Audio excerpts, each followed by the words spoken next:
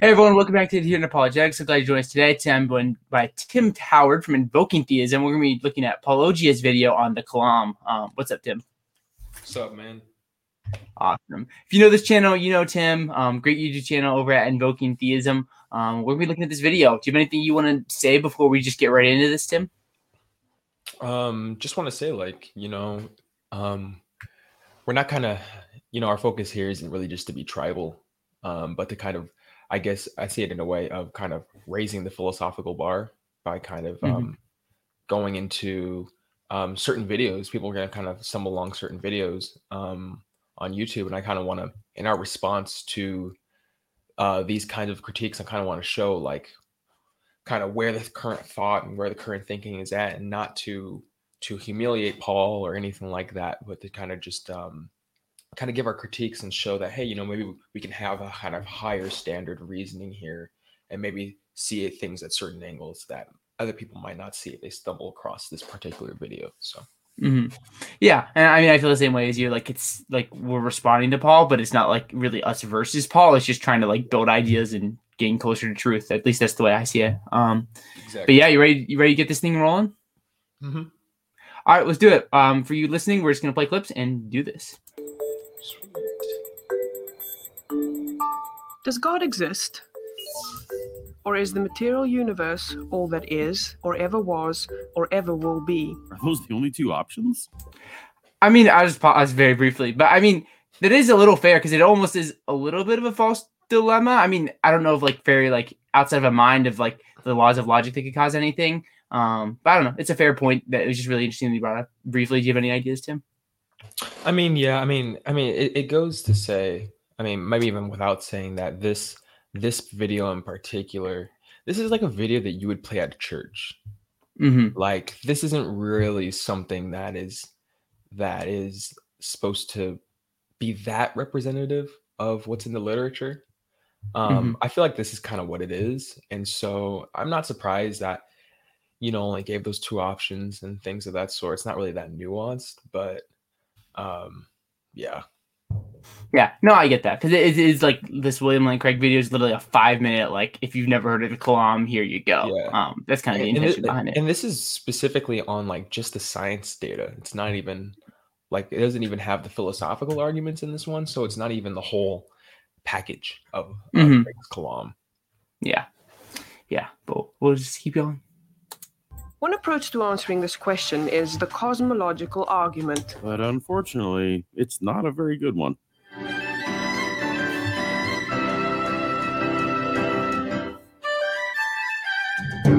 Admittedly, there's no shortage of videos about the Kalam cosmological argument. The Kalam cosmological argument. The Kalam argument. The Kalam cosmological argument. Cosmological argument. Debunk. and the reasons why it doesn't work as intended.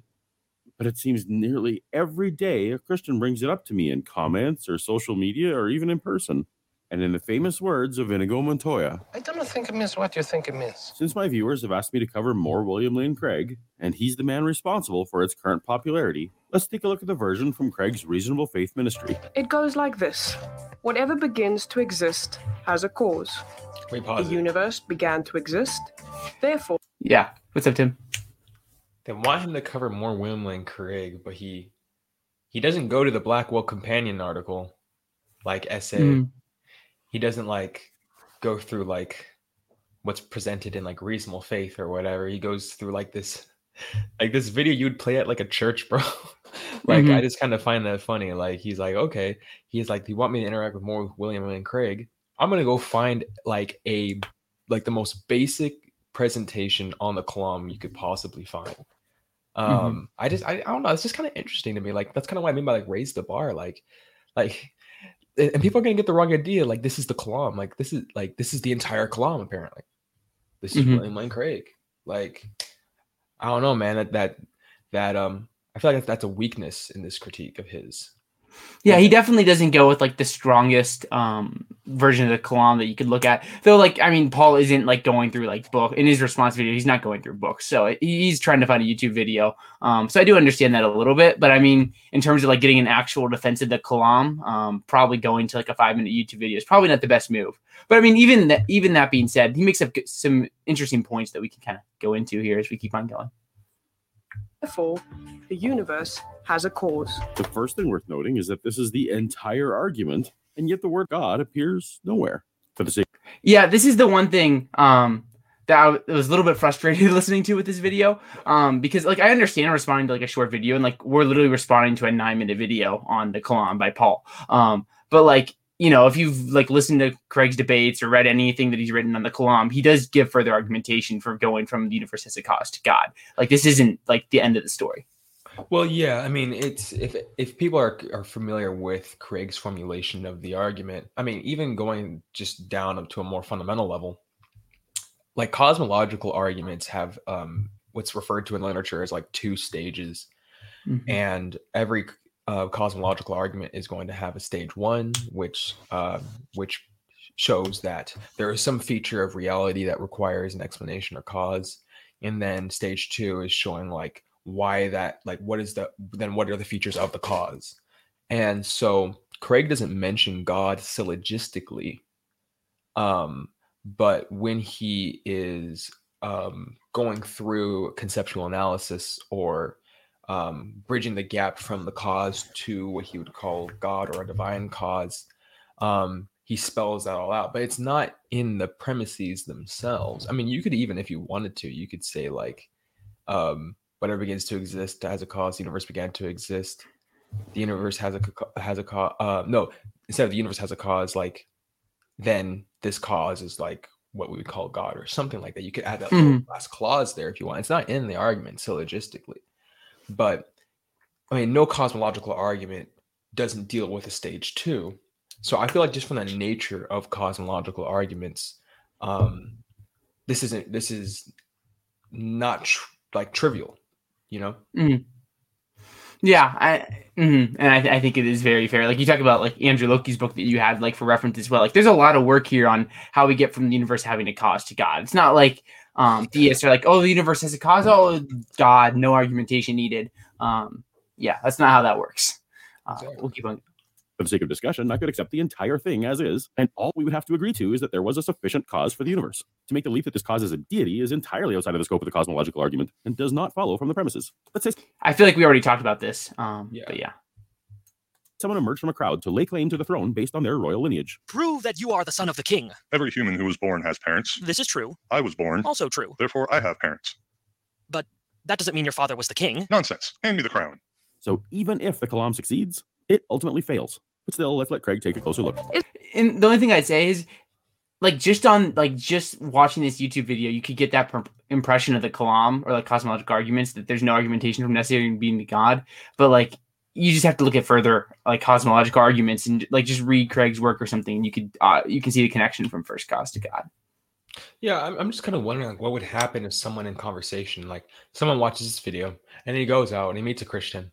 Like he meets a Christian who's familiar, and then just says, "This argument isn't about God." Like, what is that supposed to do then? Like, where do we go from there dialectically? Is it just a conversation stopper, or like what happens when the person, like someone like me, says, it's not in the actual premises themselves, but what it means to be a cause is you have to have the cause of the universe. You have to have these particular features, and that's what we do in stage 2 of the argument. And he spells it out. I feel like someone might take away from this video that all they really need to do is point out that the argument isn't about God, and then they don't have to really think about it any further. And then so I feel like, you know, encouraging people to like pursue truth and to sharpen their reasoning skills and things, to look into the actual literature and look into what the main defenders of the argument are saying, and then what the actual critiques of those presentations are, and not simply something that wouldn't allow for further conversation or dialogue to take place. So someone like Oppie, someone like Morrison, someone like Smith, Quentin Smith, all have really good critiques of Craig's argument that allows you to have further discussion and to talk about other things. And it's just a really good way to kind of really get yourself into some rigorous philosophy. So, yeah, I mean, I would agree with Paul that there's a gap problem from first cause to God, but then there's also been work on the gap problem, which Right. I don't know if he really addresses that here. Is the first premise true? Let's consider. Believing that something can pop into existence without a cause is more of a stretch than believing in magic. At least with magic, you've got a hat and a magician. Did Craig just admit that a good analogy for God would be a magician? Interesting. If we're going to evaluate the truth of the first premise, we might first consider defining terms. What does it mean to begin to exist? For example, when does a chair begin to exist? Is it when the plans are drawn up? When the wood is cut? When the pieces are assembled? The first time someone sits on it? In fact, perhaps we would be better off reworking the entire argument. Premise 1, everything that begins to exist is a rearrangement of things that already exist. Premise 2, the universe began to exist. Conclusion, the universe is a rearrangement of things that already exist. That is. What do you think of Paul's version of the Kalam here? I mean, I feel like there's a common theme here. If you just read the literature, and Craig defines exactly what begins to exist means, in Locke's new novel Kalam argument, he defines what begin to exist means. I wrote them both down. I want to address that, and then I want to address this argument. So Craig's definition of begin to exist is X begins to exist if and only if X exists at T1, and 2, T is either the first time in which X exists or separated from any time T less than T by a non-degenerate temporal interval, and 3, X is existing at T1 is a tensed fact. Locke's definition is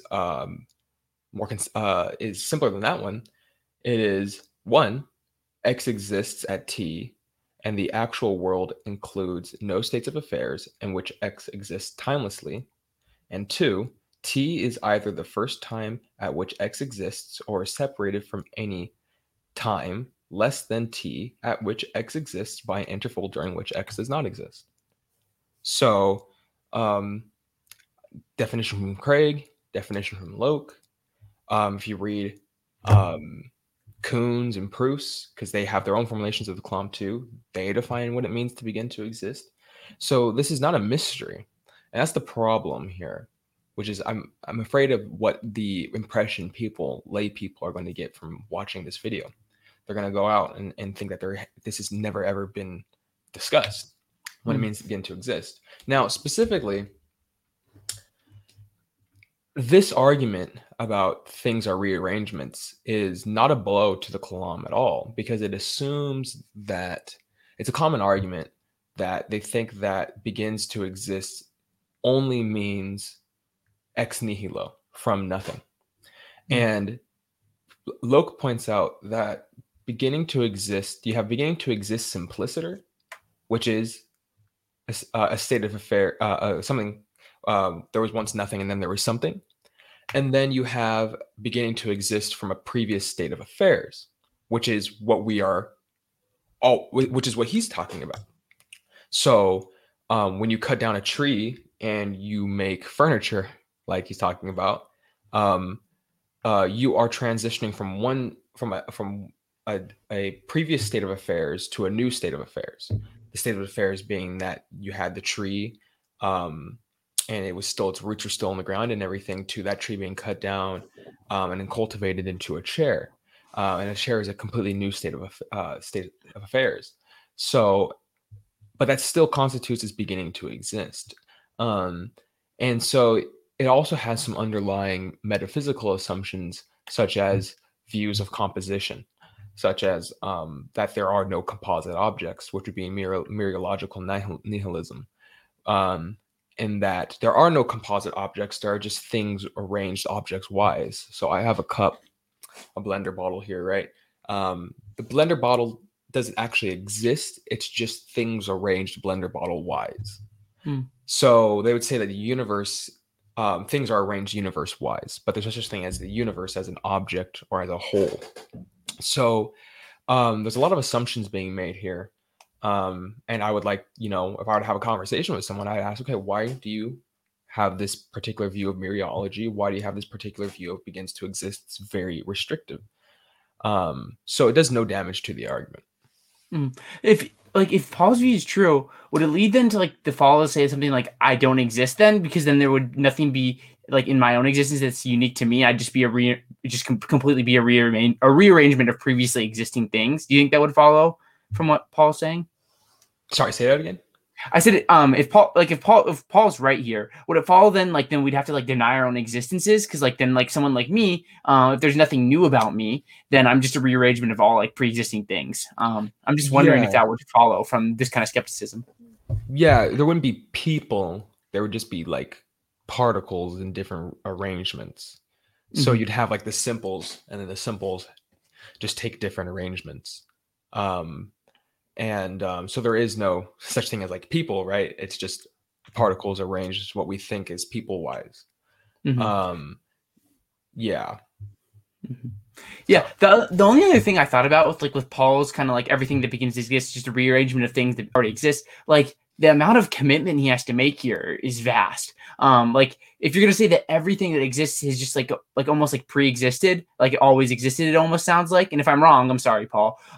There's 10 to the 80th number of atoms out there, and that's 100 gazillion quintillion. That's not a number of atoms, but in Paul's view, then there couldn't have been one more, and there couldn't have been one less. And all these atoms have particular size and shape and density and mass, all these different things. And it seems like a pretty complex hypothesis of the foundation to say all these things exist necessarily.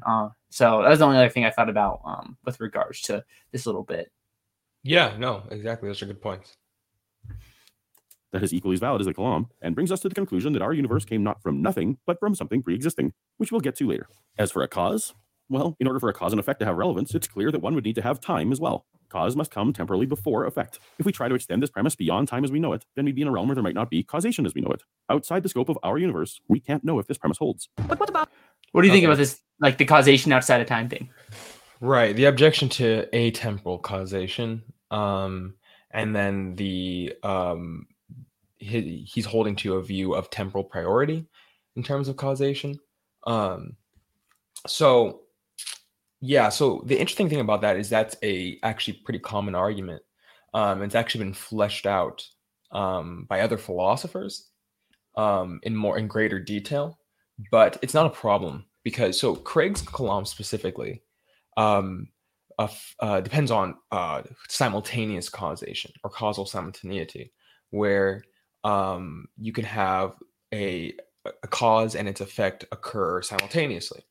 An example would be if you lean two books on one another, you have simultaneous causation, which is the effect of the books being held up by one another is being caused by them pressing upon one another. It's happening simultaneously. Craig gives the example of a glass ball on a pillow, and the depression is being caused by the glass ball on the pillow.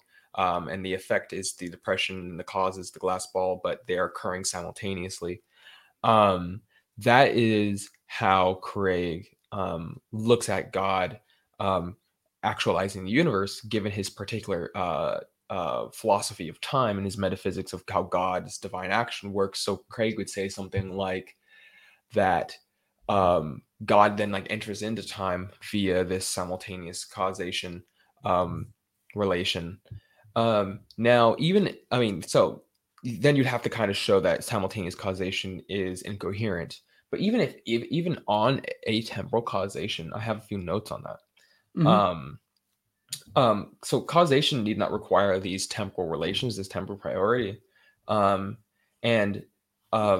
Craig notes that temporal priority can be treated merely as an accidental generalization of our daily experiences as humans.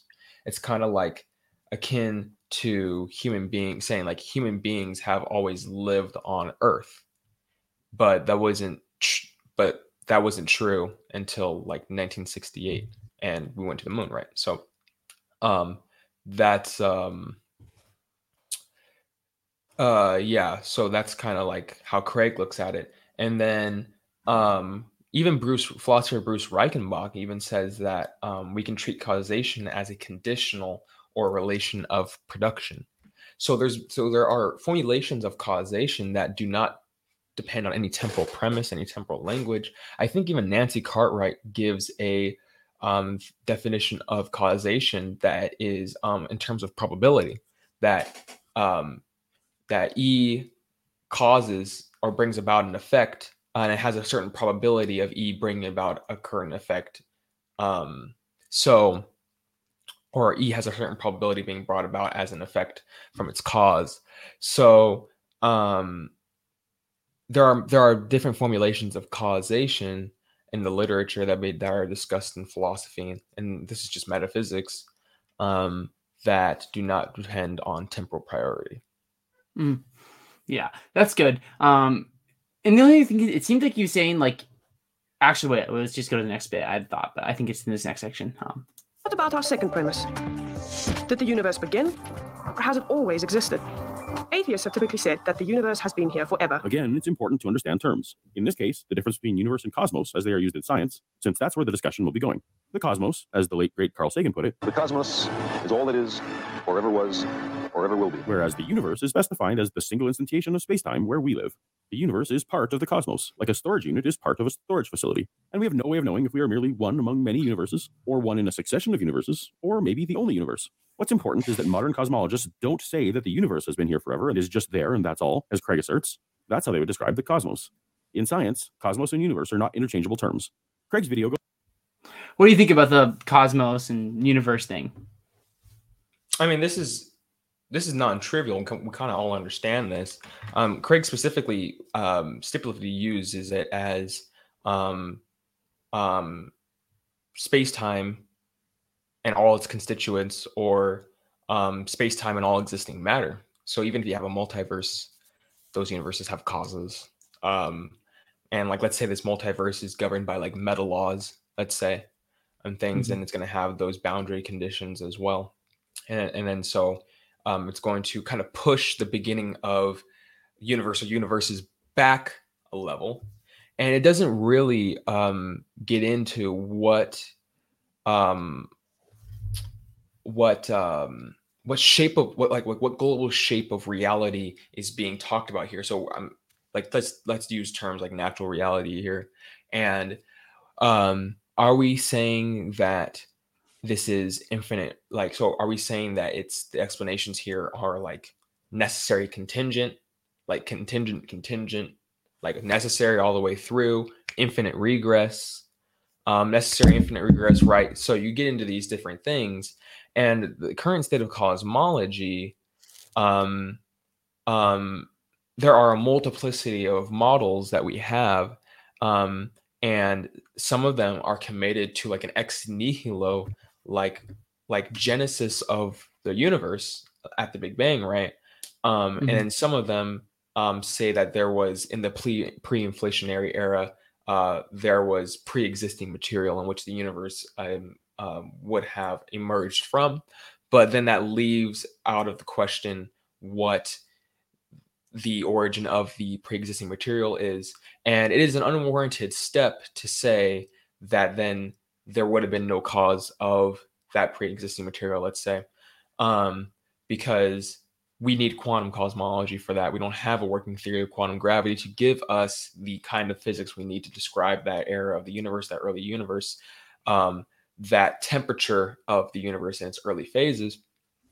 So we can't really say with any certainty, and it's really just speculation and conjecture on what kind of your world picture is. So there's nothing you can really rule out that you would have a beginningless state of affairs that is material. And that's basically what I'm trying to say. So people, even Lawrence Krauss admitted, like, yeah, it's most likely, given a likelihood formulation of this, that our universe did begin to exist. And it leaves out of the question whether or not our universe was the result of some crunch, some bounce, some ekpyrotic brain, like coming together type of thing. Even still, it just pushes the beginning of the universe back a step, because then you have to account for those things too. And so that kind of just goes all unaddressed. And so the problem here is that it's dependent on a very speculative physics that we just really don't have to really say anything, if that makes sense. Mm-hmm. Yeah, I really like Josh's example and like how reason can lead to God. Like thinking about this, like in terms of like the necessary like being or whatever it may be. Because he talks about like having like the big blob of everything. And like we can explain everything because everything exists within this big blob of everything, and we can explain how we got to today like within this big blob of everything. So thinking about kind of like Paul, I almost like I might agree with Paul in terms of like if he's talking about the cosmos being this big blob of everything that exists. I mean, I'd agree that we could explain everything within this big blob of everything, if you get what I'm saying. Yeah, no, exactly. And there are even other models. Such as like a timelessly existing initial state, which is something that either Graham Oppy would opt in for, that then produces the universe either via quantum fluctuation or something like that. But then what you'd have to do is you would have to look at the science and the metaphysics and saying, does the science actually support a timeless model? And then where do our metaphysics land? Does it make sense for there to be this timelessly existing initial state? Yeah. Anyway, that's kind of what it is. Yeah, no, I'm tracking with you. All right, we'll keep on playing here. Video goes on to appeal to science's acceptance of the Big Bang Theory to establish that the universe had a beginning. As long as Craig sticks to the scientific definition of universe and doesn't pretend that it's the same as the cosmos, then we can skip that part and all just agree. Oh, wait. First, let's consider the second law of thermodynamics. It tells us the universe is slowly running out of usable energy. I'm going to want to talk about the first law of thermodynamics, so it's good that Craig affirms the second law. Carry on. It's quite plausible, then, that both premises of the argument are true. This means that the conclusion is also true. The universe has a cause. Right. The argument concludes that the universe has a sufficient cause. Still no discussion of God, and the video is almost over. And since... Yeah, I mean, I think we talked about the gap problem. Do you have anything else you want to add at this point, Tim, or did you want to keep on going here? Nope, it's good. Awesome. The universe can't cause itself. Its cause must be beyond the space-time universe. So far, so good. It must be spaceless. Whoa, we went over the rails right on the first one. Craig himself describes our universe as the space-time universe. The Big Bang was the start of our universe's local space coordinates, x, y, and z, and time, t. But just as a piece of graph paper has its own localized x, y spatial coordinate system, that piece of paper still exists in the universe's three-dimensional space.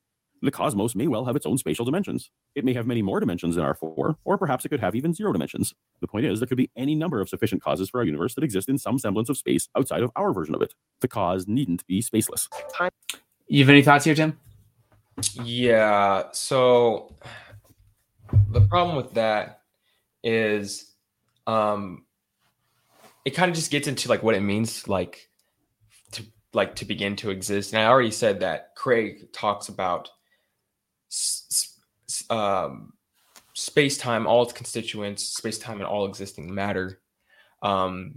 That's what he means when he uses the universe. And if what we understand as the as space-time, a specific manifold with well-defined geometric properties, etc., then we have to kind of get into like what would it mean for something to actually begin to exist? What would it mean for something physical, for like some of these physical entities to actually begin to exist and require a particular cause?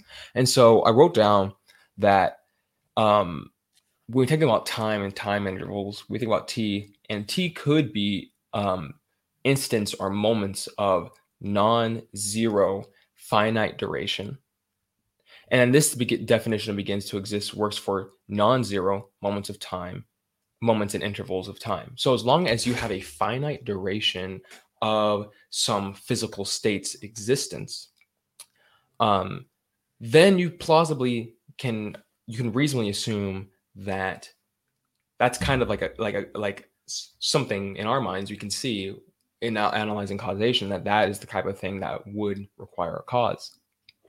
But it's going to lack the cause would have to lack the particular properties of said thing that is beginning to exist with its finite duration. So we know that physical things have accidental properties, right? And these accidental properties are going to be bounded properties, finite parameters, arbitrary limits, as you know. And so to have to analyze the cause through conceptual analysis, you're going to kind of have to say something that is not that, because then that's just going to push it back a level, and that's going to require a cause. So yeah, it almost seems like, to me, it's almost something like the infinite regress idea, where, like, like what caused our universe was just another one, and what caused that one, another one, all the way down, turtles all the way down, or like maybe like the idea that, like, well, what caused the universe? Well, it's just the pre-existing matter energy, which I think is something he's getting into in just a moment. So that seems like what he's kind of thinking here, right? And that seems like then he would take that there is some past infinite state of affairs in which energy exists, and then at some point energy actualizes a new state of affairs in which gives rise to a specific space-time manifold. So, which is a very interesting thing that I'm sure we'll talk about pretty soon here. Timeless? What applied to the 3 dimensions of space equally applies to the 4th dimension of time. A stopwatch has its own temporal system, but the one pressing the start button still exists in their own temporal system. The cosmos may have its own system of time, or it may exist in such a state that the idea of time is incoherent. We don't yet know what the sufficient cause of the universe was, but it could easily have been temporal. Immaterial. You have any thoughts there, Tim? It just goes back to what I was saying. Yeah, I think we're good there.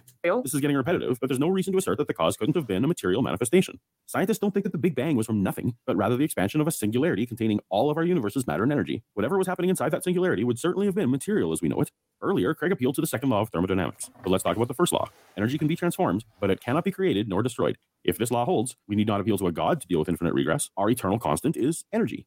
If energy has always existed, then it follows naturally that any existing universes could be a mere transformation of a part of that energy. This is my personal cosmology, that if something has to exist eternally, that thing is energy. The advantage of choosing energy over positing an eternal god is that we all agree that energy is a real thing. Uncool. What do you think about the energy thing? That's really interesting because oh man, I just lost my thought. So saying that energy cannot be created nor destroyed, then he goes to make a scientific statement, right? That's just what we understand in thermodynamics and dynamical systems, right? But then he goes on to make a philosophical claim that, okay, that means that energy is past infinite. And he doesn't give any reason, any philosophical support for why he's making that, why he's jumping to that conclusion that then energy is then past infinite. And then that is it, that exhausts the totality of reality. And he doesn't give a justification for how you could even have a past infinite state of affairs, how that's metaphysically possible. So when you read like someone like Locke's book, he goes through and says, actually, you cannot have it's not metaphysically possible for there to be a past infinite state of affairs. So that infinite regress that we talked about, where causal chains can actually be infinite. So that assumption there. And then you have, so it's not a statement of science. This is pretty metaphysical. And then he says that he has some theoretical advantages for positing energy over God. And so the issue there is that it's not clear how this vague kind of descriptor energy does any of the explanatory heavy lifting that Paul's going to want it to do. Any advantages in explanatory power, so having an increase in posterior probability, as well as having a greater prior probability than, let's say, a theistic posit. Now, I don't even like using the Kalam argument. I don't use it. I don't even endorse it. But I can see, if I examine this theoretically and look at the advantages and disadvantages, energy seems to be too simple of a hypothesis to explain anything. Because if he's saying that there is something that this energy has these properties to bring about a universe, there's nothing to really say that then the universe should have the low entropy conditions it did have in that end of the universe, or that it would have these orderly, simple laws governed by these orderly, simple laws and things of that sort. and that its inflation would be as we have observed it, and things of that sort. And also that he's going to pretty much take it and bite the bullet as a brute fact, all of the properties of energy. So everything that we use mathematically to describe and statistically to describe in thermodynamics is going to be simply brute. And that's going to be what the system is, versus just positing a beginningless, sufficiently powerful cause. And that's all. Then syntactically, in that comparison, it seems as though it's going to Paul's theory is going to be, his personal cosmology is going to have a disadvantage there. So, yeah, I wonder, like, there's a lot of things I was thinking about as you were talking, and one is the limits idea that we've already touched on with if energy is your foundation, you're going to have a particular number of say particles or whatnot with a particular size and mass and shape, all these things, and that's a limit. And then another thing that kind of hit me is literally just as we were talking about this today, is Paul was just tweeting God did it is not an explanation of anything. What seems here, Paul's okay with saying, well, energy did it, and there's no further explanation. This is just it, case closed, wrap it up, And in that sense, even maybe the existence of God would have an advantage here, because people are willing to ask, well, what explains God? If you look at I was talking with Chad McIntosh about this on the show on Wednesday, people will say, well, why is it God rather than something else? It seems there's an advantage here where the theists are willing to ask more questions than it seems like Paul does, in this sense. Yeah. And then there's things the other thing that kind of got me is well, we all know that energy is a real thing. We don't all know if God's a real thing. Well, what is God? God is a mind, a necessary mind. We all know that minds are real things. The surest thing that we know about ourselves is that we have a mind and that we exist. Maybe we're in the matrix, maybe it's an illusion, but we're not wrong about our own mental states and our own existence. So in that sense, energy comes after experience. Experience is fundamental, and that's what the theist poses. So we could be wrong. I mean, it seems crazy, but maybe we're wrong. I'm not saying I'm a solipsist here, but I'm just saying it just seems experience is fundamental. No, it is. I mean, that's how we apprehend everything, and that's why I'm not a scientific realist, but I'm kind of I'm more of an constructive empiricist in that way.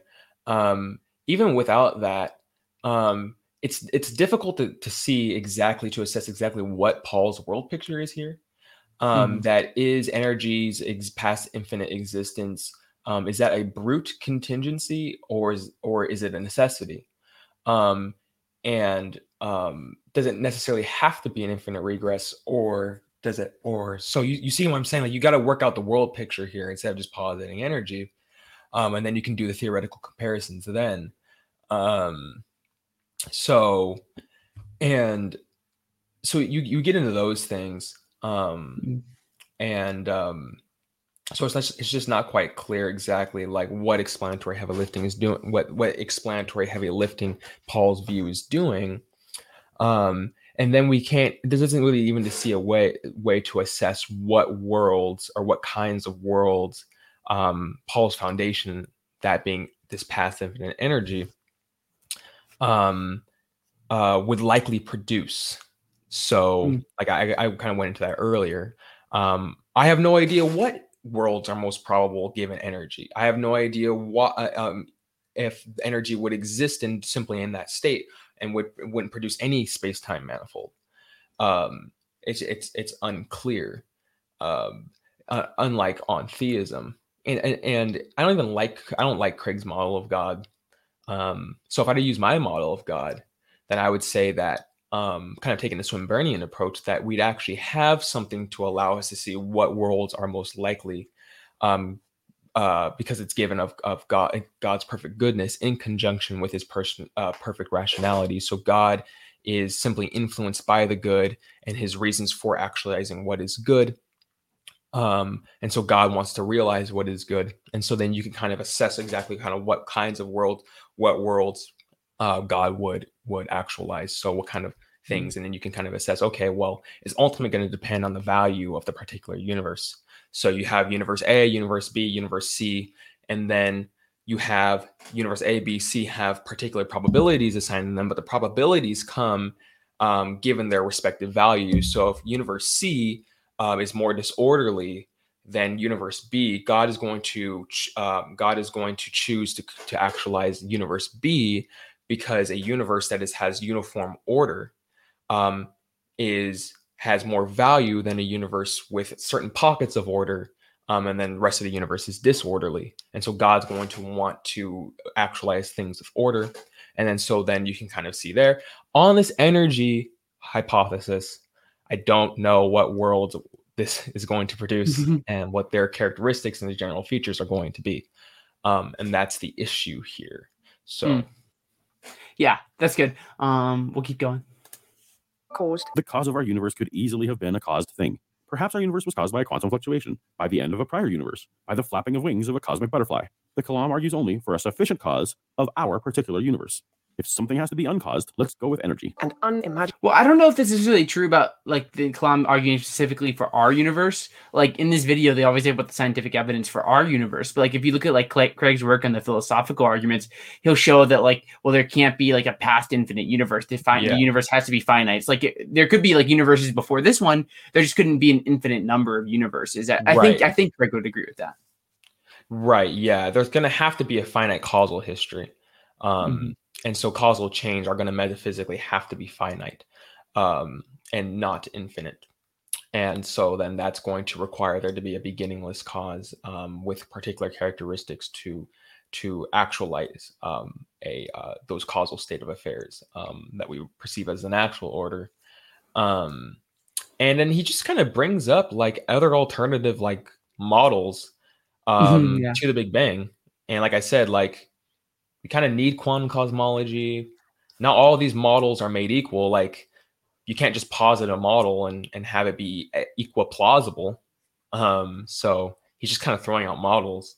And some of these models are outdated. Some of these models have mathematical errors or formulations.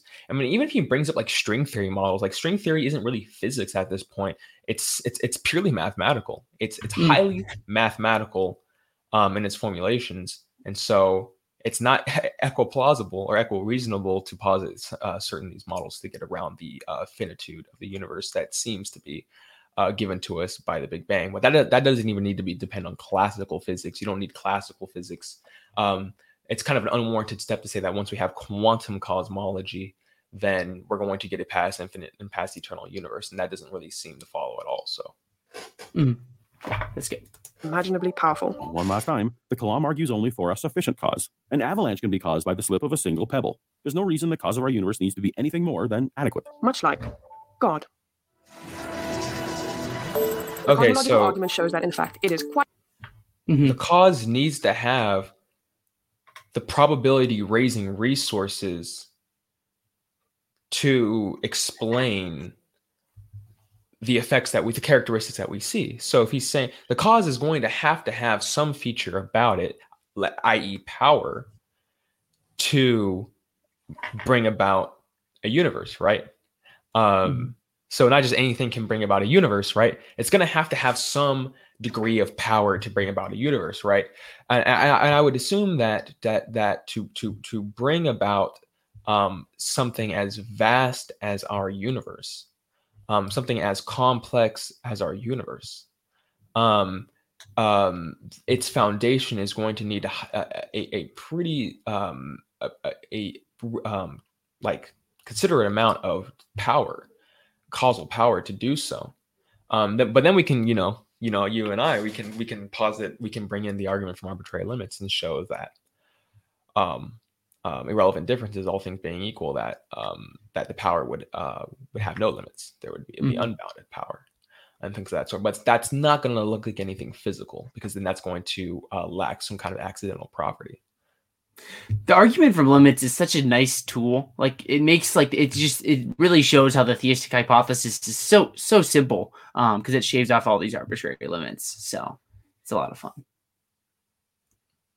Quite reasonable to believe that God does exist. All the cosmological argument does is point toward a cause, but tells us nothing about that cause. When the argument is said and done, we are left asking, what caused the universe? Craig says God, and others more honestly say, we don't know. If you think that... Yeah, so this is the end of the video. It's the last couple play with Paul, and Yeah, I think this is very uncharitable towards Craig because like if you read his work, he's not like, well, we don't know, so let's just throw God on there and pack up our bags and go home. Like it's just very uncharitable. As if Craig wants to walk into a physics meeting and go, "Hey, everyone, stop working on your models. Just stop it. Like I have the answer. It's God. Like pack up your bags and go home." It's like no, like this is a metaphysical question. Which is we're looking at the ontological features of the universe as Craig defines it, and that if it is finite, if it is finitude, and the whole thing is stacked with finitude, then finitude is something, and I'll use Josh's language, finitude is something that we can call a contingency maker. And if something is contingent, then it has an explanation, a further non-circular explanation for its actualization, because it might have not been actual. And then that's going to require an explanation. And so this is not like theism versus science. And this is the problem, which is like the God hypothesis is not an alternative scientific hypothesis like intelligent design. This is strictly a metaphysical hypothesis. And so we're comparing these theories. If Paul is saying that there is some metaphysically necessary or brute contingency that is energy, and I say, well, then there is this beginningless cause that acts on the basis of reasons, like and can indeterministically bring about something.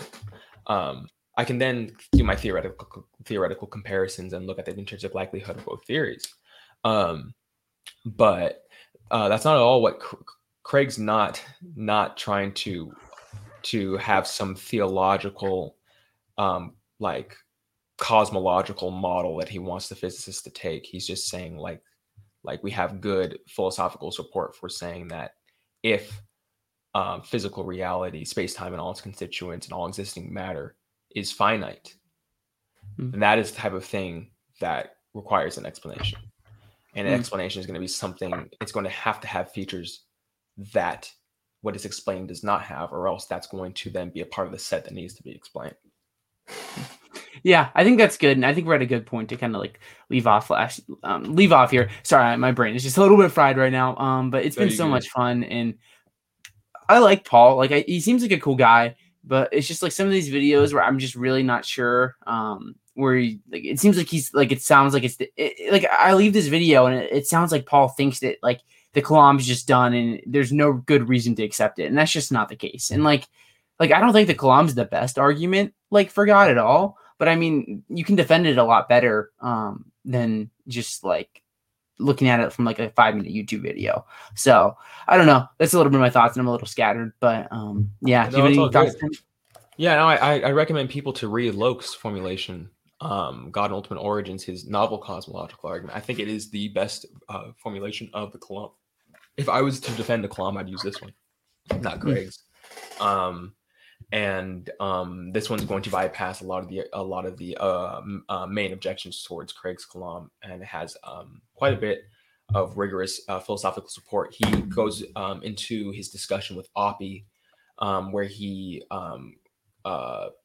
provides objections to Oppie's idea of uncaused beginnings, that you could have an uncaused beginning. So that's really good. And so people should be familiarizing themselves with the best versions of these arguments, not a 5-minute video that's probably meant to be shown in a church to those who are not physicists, those who are not metaphysicians. And you're going to get a much richer intellectual satisfaction off of this. So. Yeah, it's been fun, Tim. Thank you so much for joining me. Paul, you're great. You're a cool dude. If you ever want to talk about the Kalam, I'm sure Tim and I'd be down. But yeah, thank you so much, Tim. It's been so much fun. Thank you, everyone who's tuned in. Curity, Susan, Computer Theist, Joshua, Salem, everyone else. If you enjoy the channel, please consider subscribing. Go subscribe to Invoking Theism, which is easy because I just added him in the YouTube description, so you can just go subscribe that way. If you enjoy the channel, consider becoming a patron at patreon.com/adherent apologetics. But Tim, thank you so much, man. You're looking pretty clean, by the way, my guy, even though I can't even see your eyes. I know. Yeah, that's how I'm wearing the hat and the way the sun's coming into the room. Yeah, well, thank you, everyone, for tuning in. Have a good one. God bless. Thanks.